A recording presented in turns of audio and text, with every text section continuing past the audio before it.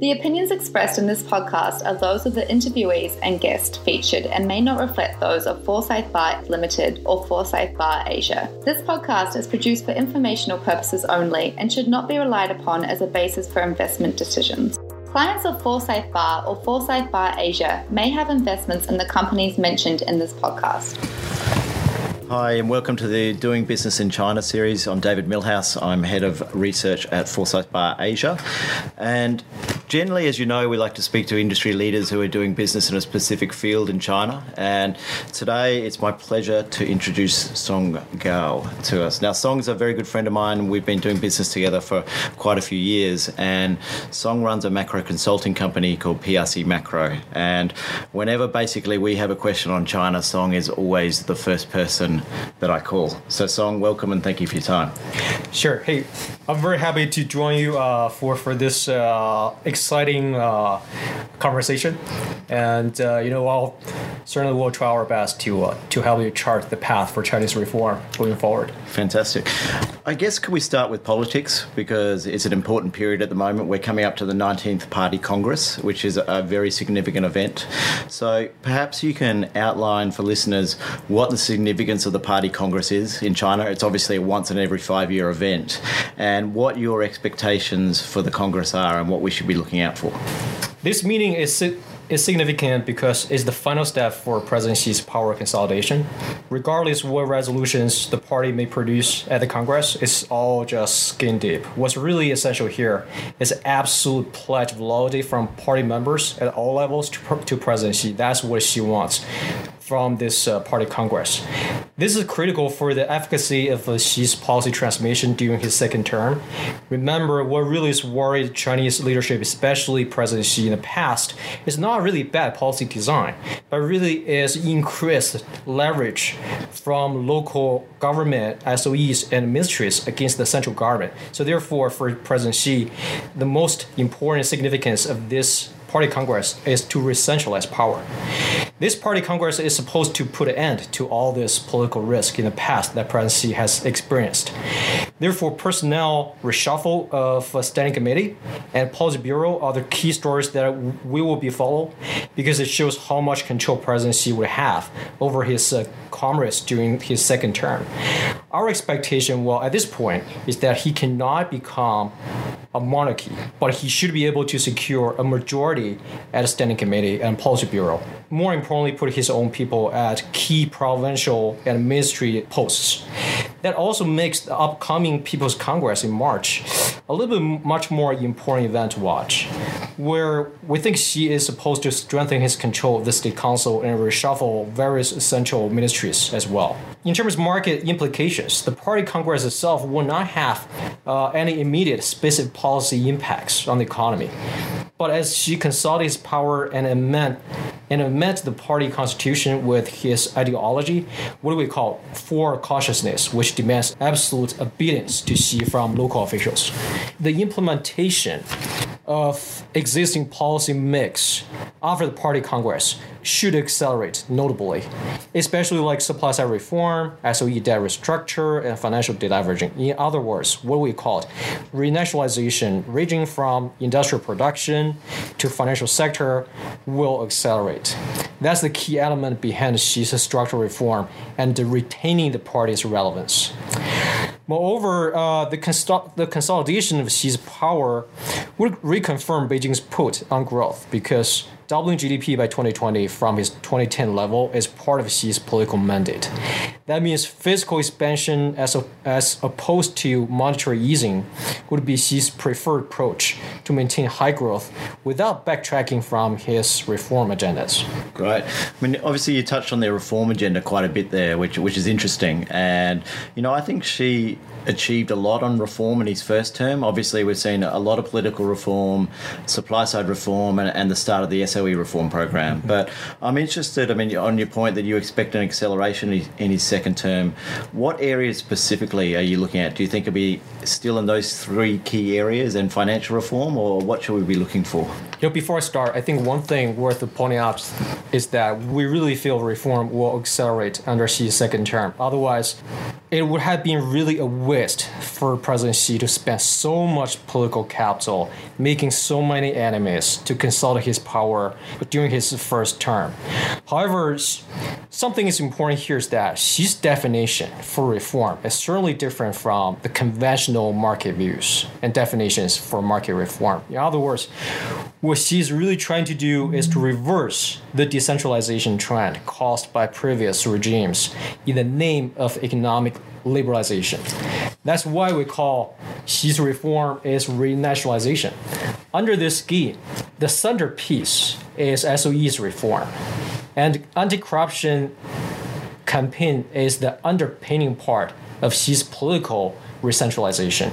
So the whole point is that recentralizing all policy decisions and implementation back to the central party organ directly under President Xi, away from the State Council, SOEs, and local governments, will be the most important element of Xi's reform. And that's the definition for Xi's reform. Therefore, Xi's plan for SOE reform is based on debt restructure as well as centralization in production and resources allocation at the upstream or so-called strategic important areas, not the dilution of control of the party. But SOE debt restructure and consolidation are only the objectives, and his success relies on some preconditions. That's why it probably has given the market perception that reform in China has been very slow.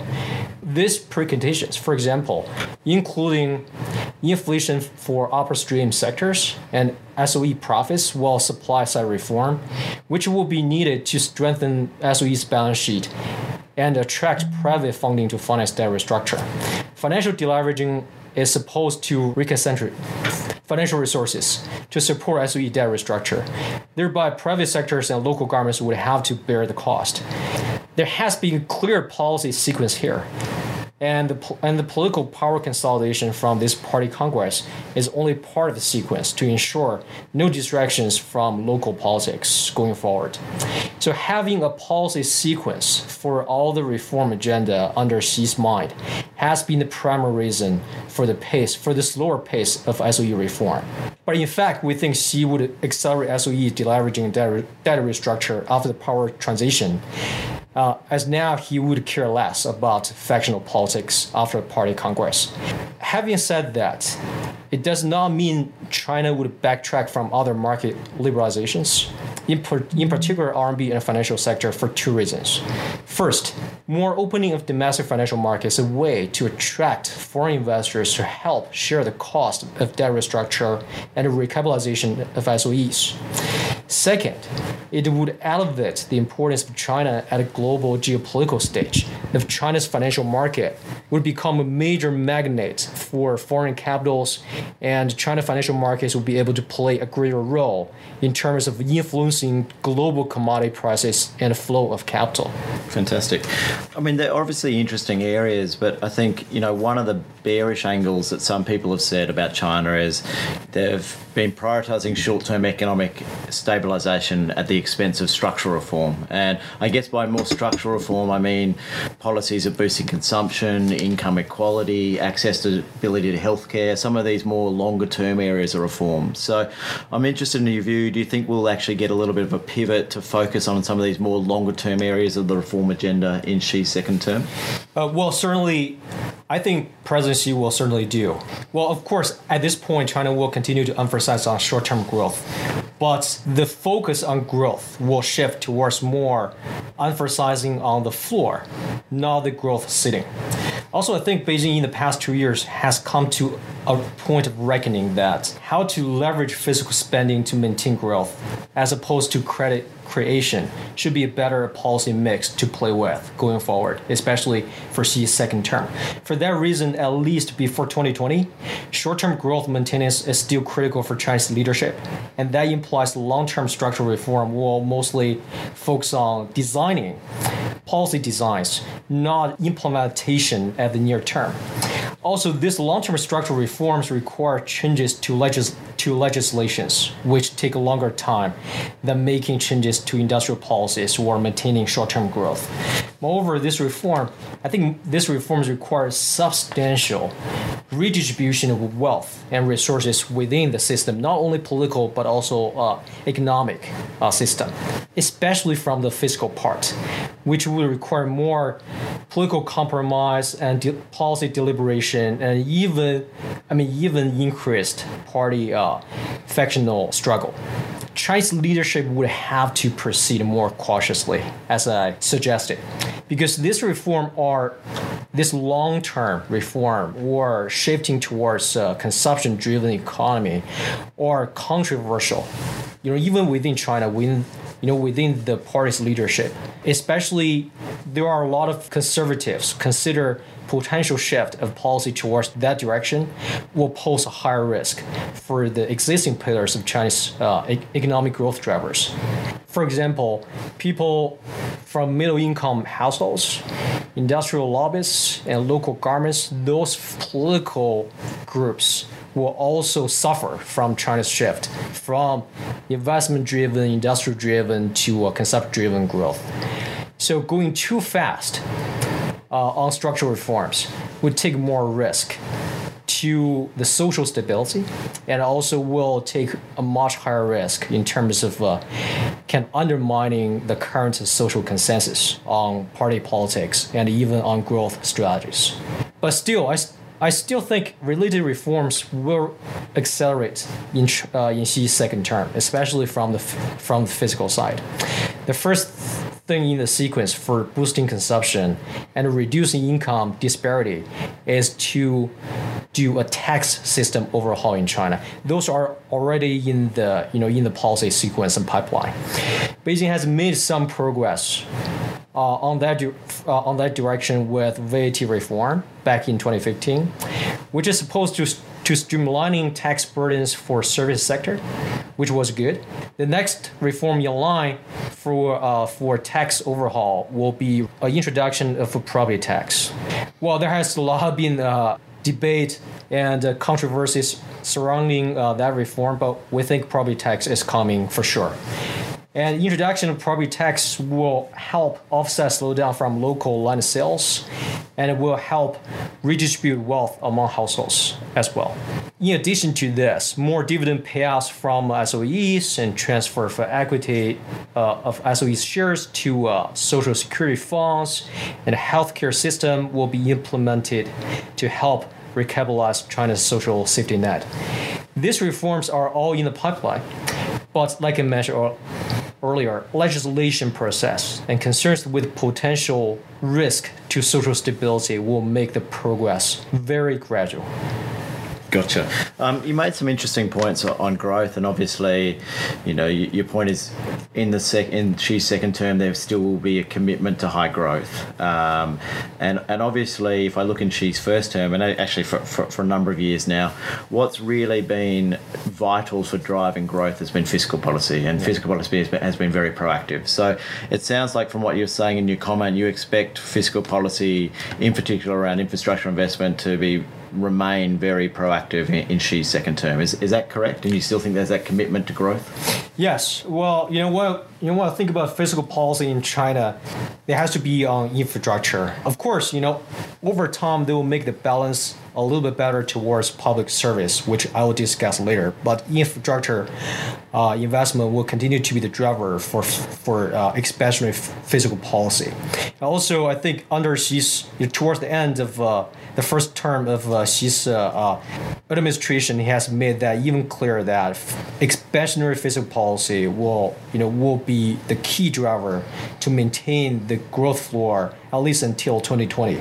So it's not only because central government is considered less levered compared to other sectors of economy like corporate and local governments, but so that central government has more room for fiscal stimulus, but also because fiscal policy, especially quasi-fiscal policy spending, such as policy banks financing, is considered as a tool to leverage excessive savings from Chinese households and corporate as well.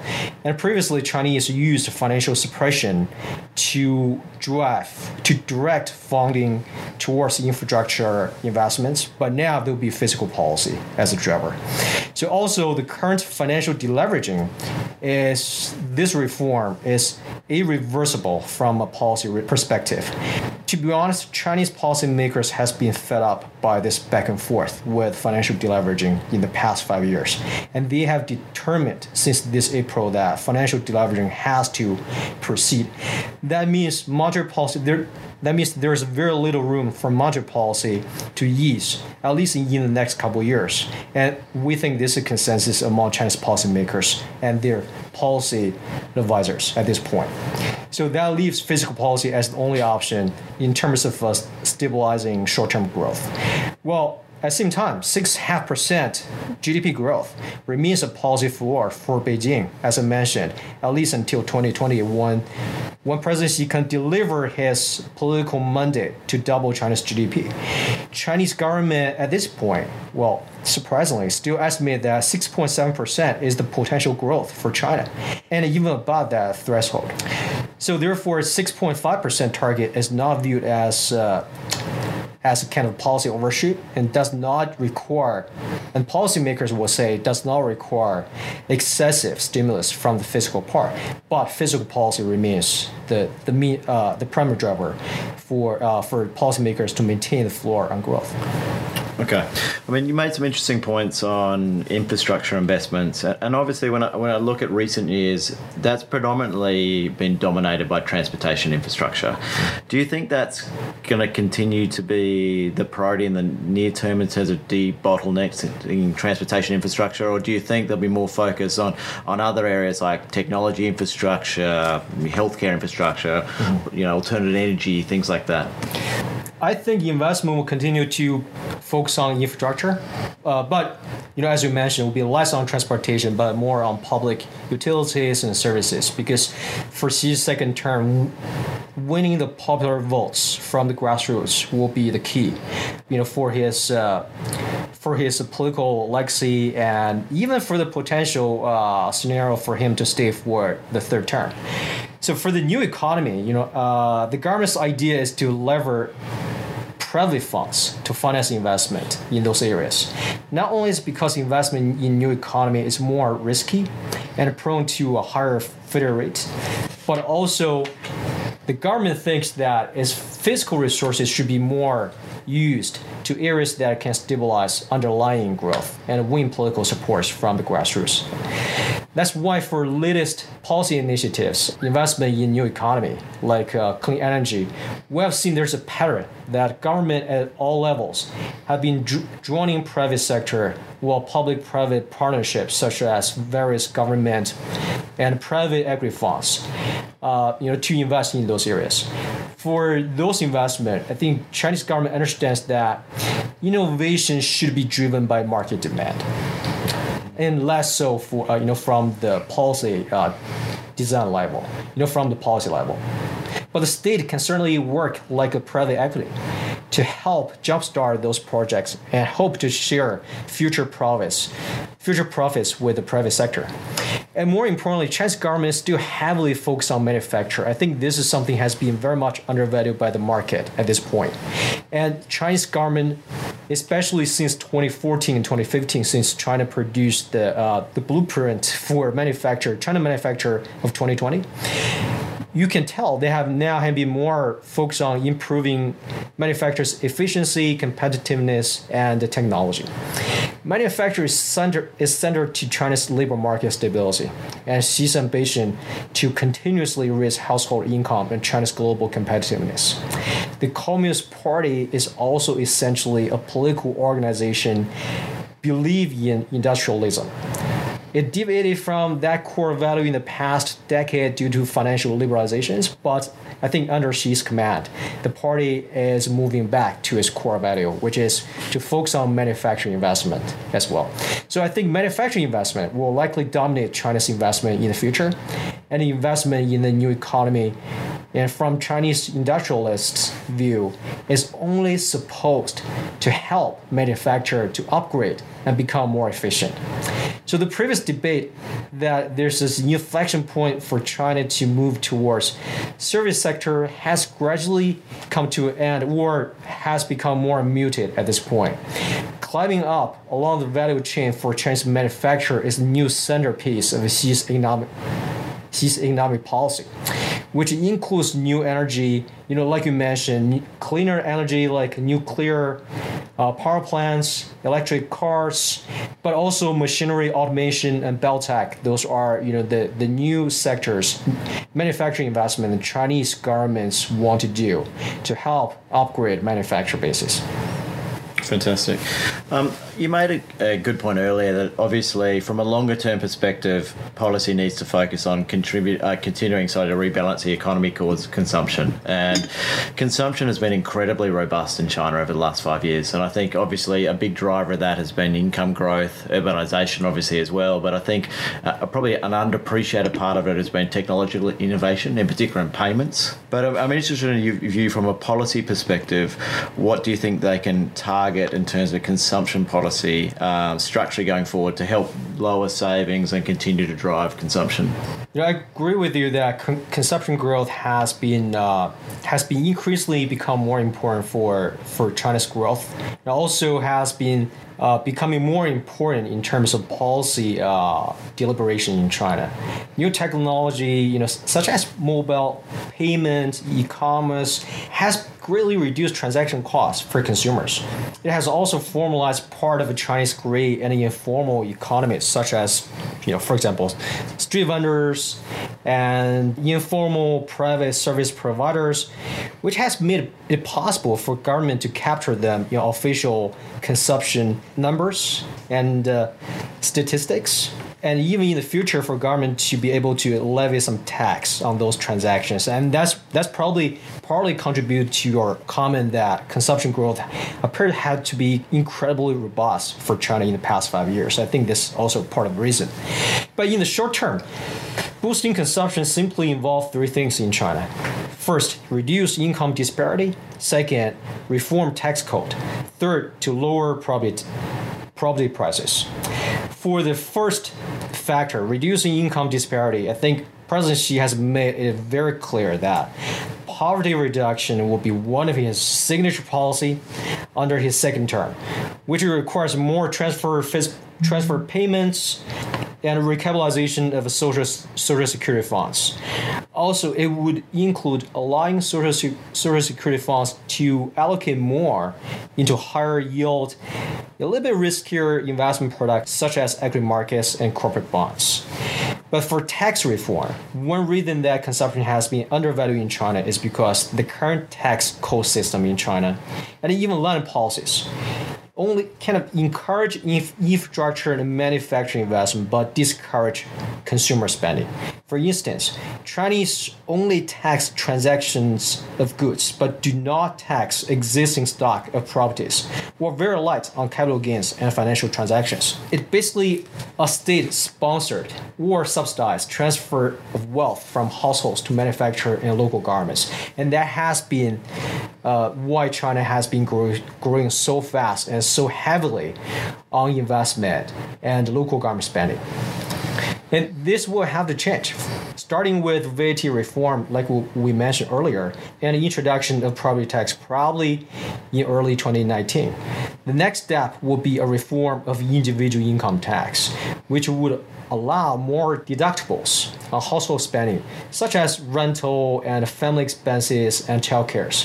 Income tax reform will be discussed at next year's People's Congress in March. But of course, the final resolution or legislation probably would only get approved in 2019 as well. So 2019 will be a big year for China to watch in terms of progress on fiscal and tax reform. So finally, taming property price increase with, regardless will be administrative measures such as purchase restrictions or more supply for rental properties. This certainly will be another legacy of Xi's second term. We have seen local governments have been responding proactively to Xi's recent call for increasing supply of rental properties around key cities. and directing more household savings from bank deposits to equity bond investment through institutional investors would be also a policy priority for Xi under his second term in terms of reducing household saving and increasing their disposable income from financial gains, so that to encourage household to be able to spend more in the future. But in the long term, we think we'll still rely on steady economic growth. If you translate into a market term, which means relatively fast government-targeted GDP growth. Because the Chinese policymakers believe the most important thing to improve Chinese household consumption is to make sure that you can provide steady increase of their disposable income in the long run, and which will be determined by whether or not they'll be successfully to maintain a relatively higher GDP growth. And that's why we expect President Xi will emphasize the need for higher GDP growth after the party congress, which is kind of contrary to the party to the market consensus, I think.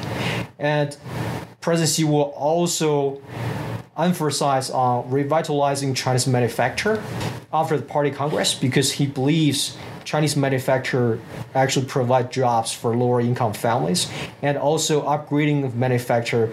Those will be the key for China to be able to to avoid the trap for middle income countries. So manufacture will be the key for policymakers to achieve that incremental increase of economic and wage growth in the long term. Gotcha.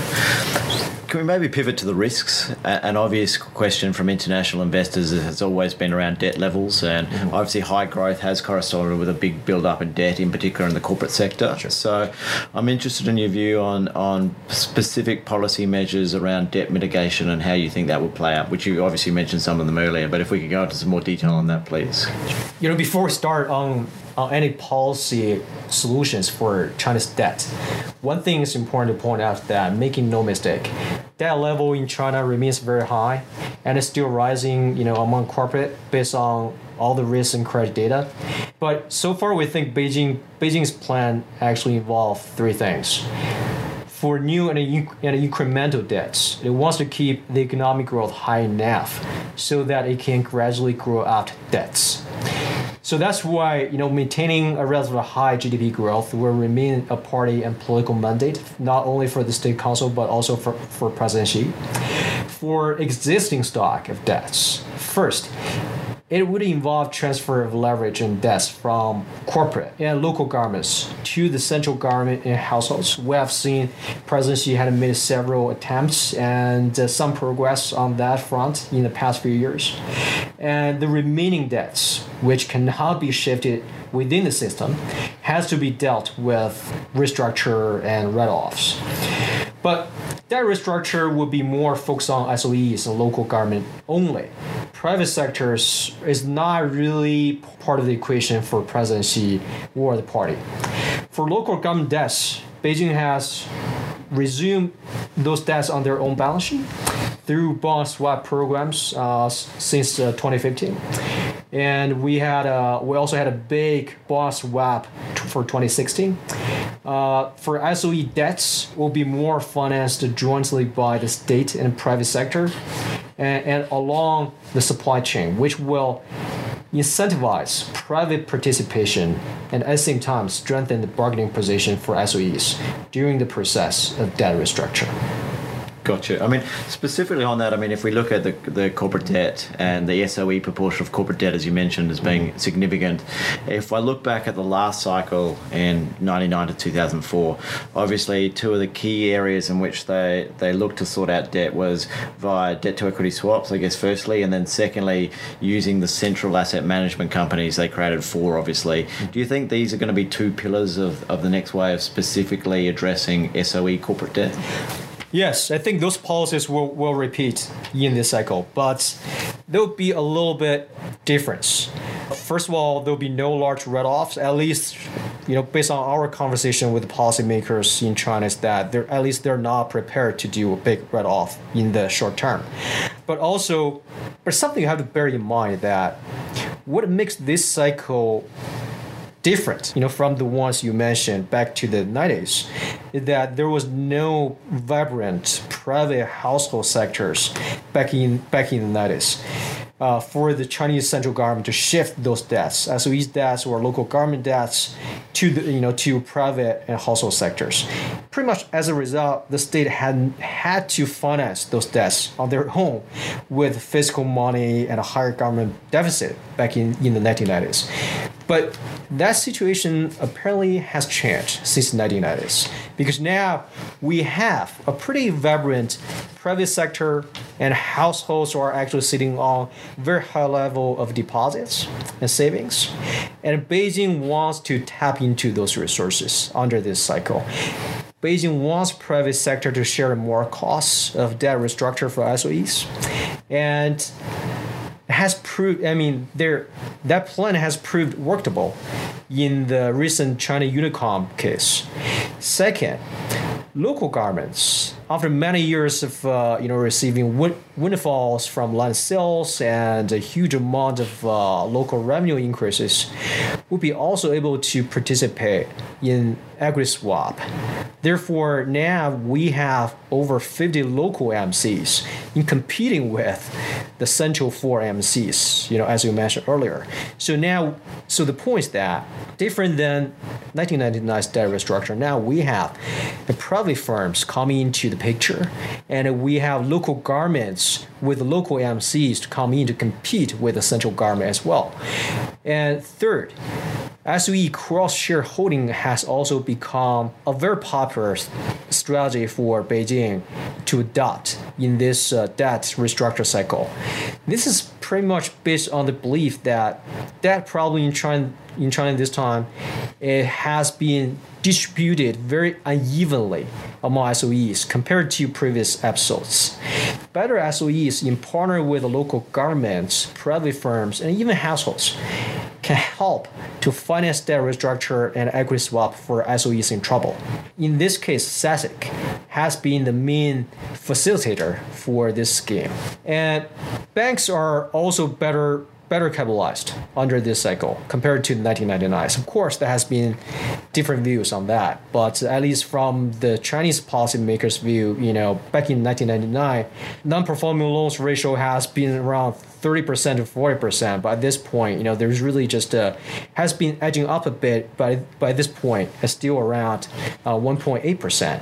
So from the Chinese policymakers' views that there's no need for large recapitalization for banks, we think situation will change over time, but that's what their baseline scenario at this point.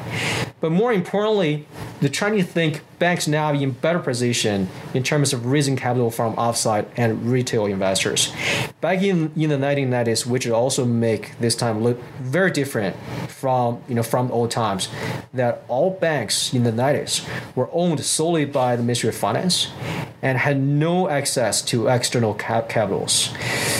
And therefore, Beijing believes that banks need to take some haircuts because now banks has better access to capital markets, to retail investors, even for foreign investors. So that's why Beijing feel like banks have the resources to help share the burden of debt restructure by participating in equity swap and loan write-offs. Well, at last, legal framework for debt restructure and bankruptcy in China is actually in existence compared to the episodes in 1990s. Therefore, we have heard discussions from CBRC officials that most of the local debt restructure should be left to local creditor committees and courts.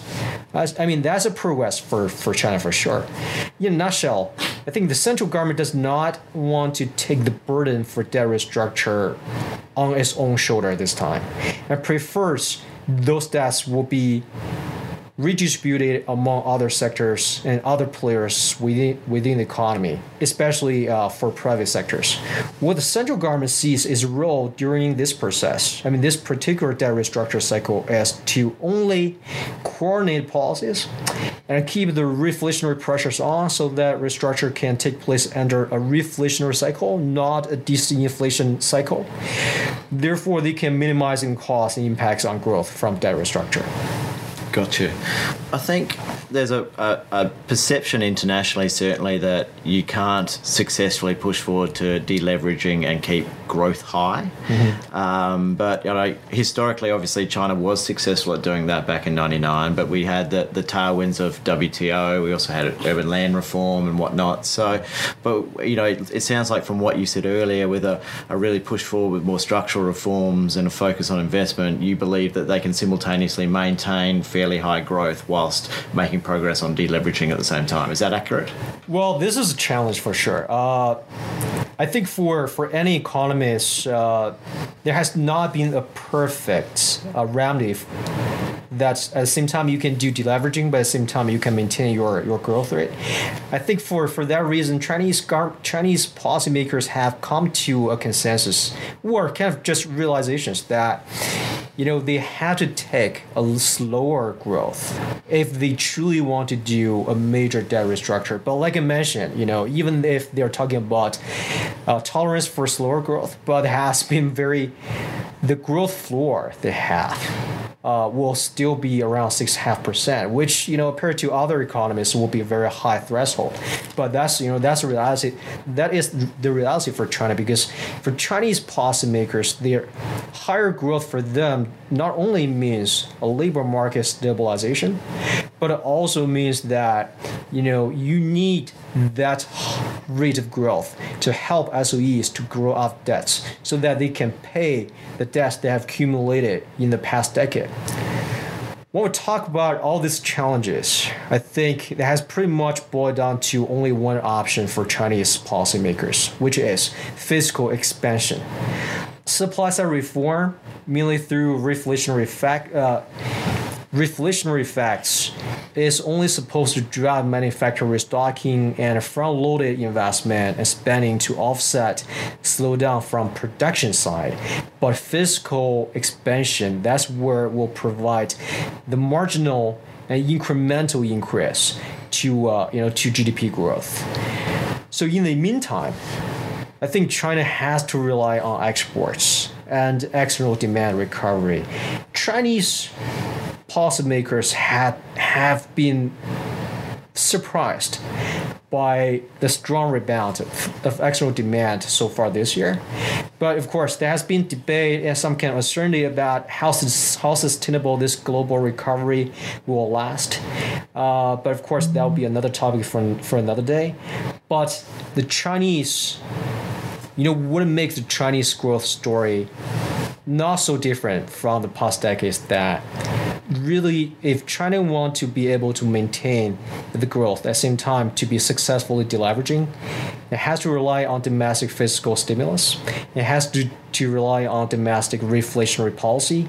And more importantly, it has to rely on the mercy of the pace of global demand recovery and growth recovery. And that has very significant policy implications for China domestically, which means, contrary to market consensus, what a lot of people thinks, I think China will have to further open its domestic market for foreign investment. And we think that will be the center of the discussion between President Xi and President Trump for this upcoming November state visit for Trump to Beijing. In other words, whether or not China can successfully grow out the debts with the limited impacts to growth prospect will remain on external demand and trade. And, as I mentioned, there's no difference for China, at this point, or on this particular topic compared to the previous debt cycle China has experienced in the past. Kind of just give you a little bit latest update on policy front for more opening up from China. Prime Minister Lee and PBOC and CBRC official have recently kind of prepared the markets for potential concession from China to the U.S. at this upcoming state visit from President Trump, for relaxing capital restrictions on foreign investors for Chinese financial markets, and also relax restrictions on forced technology transfer for foreign business in China. Also, further opening of China's capital accounts will likely resume very soon, despite as a gradual pace. For example, the proposed launch of a Shanghai Crude Oil Exchange is reportedly will include terms or clauses to remove capital controls on remittance of foreign investors' profits. But of course, the opening will be only confined to limited areas under constant regulatory scrutiny. Regardless, I think what's more important for China to be successfully pulling off a debt restructure at the same time maintaining a relatively fast growth is for the government to provide a bull equity market and a steady interest rate environment. Because those are the key for SOEs to be able to refinance their debts, and also that's the key for the policymakers to attract retail investors and private investors to help share the burden of debt restructure. Fantastic. My last question is, I guess, more of a conceptual one in the way that, we discussed earlier the economic impulse that China's got out of technological innovation in driving consumption or helping to drive consumption. I'm interested in your view on target areas of technology innovation and how they can promote that, specifically as you're an economist and a very good one, how that can be used to drive productivity, because that is, I guess, another area that can help drive growth more structurally going forward. Sure. I think China actually has developed a workable model to drive technological applications. But again, something I have to point out first is that China is not a pioneer in technology innovation. Not for now, not for the near future, but China will remain a front runner for applying existing technologies to old economies at very large scale, and scale that we're never seen, in the world. That partly explains why new innovations from the West have been so quickly proliferated in China, because China does enjoy the advantage of scale of economy, where it comes to take the risk of applying those technologies and lowering the cost of production. This is also the so-called home market advantage, because the domestic market is so large for China that new firms can duplicate and apply those technologies from the West at much lower costs. And in addition, the proliferation of new technology in China is also based on a good public-private partnership. That's the workable model that I think has been helping China to climbing up the supply chain and to move forward on technology innovation. For instance, in the mobile payment and e-commerce case, local governments have been providing infrastructure such as internet connections, stable power grids, and well-paved roads infrastructures. And high-tech companies can cut off a lot of upfront investments and overheads so that they can just focus on marketing and operations and applying those technologies and to existing business models. So in this case, both central and local governments have been sending positive incentives for new startups and private sectors and to encourage them to adopt new technologies. Also, something interesting here is that lax regulation in China, sometimes there's a lack of regulations, also play a role for China in terms of moving ahead with innovation, especially compared to more mature economies and advanced economies. For instance, unlike developing countries, for new economy, there are no existing government regulations and no old establishments or interest groups to keep the entry barriers high for private firms in China, so which in turn provide implicit subsidies for high-tech companies in China to thrive. So in the meantime, as China is losing its cheap labor competitiveness to its surrounding countries, domestic manufacturer would have to adopt new technology, would have to increase their productivity so that they can continue to lower their cost, to expand their market shares, and to continue to remain competitive compared to other economies. Financial liberalization also has helped direct household deposits to wealth management products and private equities, which partly provide abundant fundings and resources for new startups in China. All of this institutional supports, setups, as some are by design, some are not by design, and home market advantage will remain relevant for China in the future in terms of climbing up the global supply chain. The economic implications, I think, are benign inflation, higher productivity from service sectors and manufacturer sectors in China, and lower transaction costs for global trade. So in that case, I think China will continue to drive this global trade. It will also bring more capital inflows and risk investment to China, which will be supportive for the RMB exchange rate in the long term. Will also argue for more Chinese outbound investment to foreign high-tech companies. So here's something interesting that, in the past few years, Chinese outbound investment has been mainly driven by private sectors, highly concentrated in property markets and commodities. So we think that will change. Not really in the long term, but probably even in the near future, that there'll be more state-driven outbound investment on high-tech companies. Of course, the risk for Chinese strategy is that they will have to face stiff resistance, a lot of suspicions from other countries' state regulations. But I think something else we have to bear in mind is that under Xi's second term, we're going to see a brand new state sponsorship to drive Chinese innovation and to drive the adoption of new technology in China. And this new scheme will be called military and civil integration. And this has been one of the President Xi's legacies that he wanted to leave behind.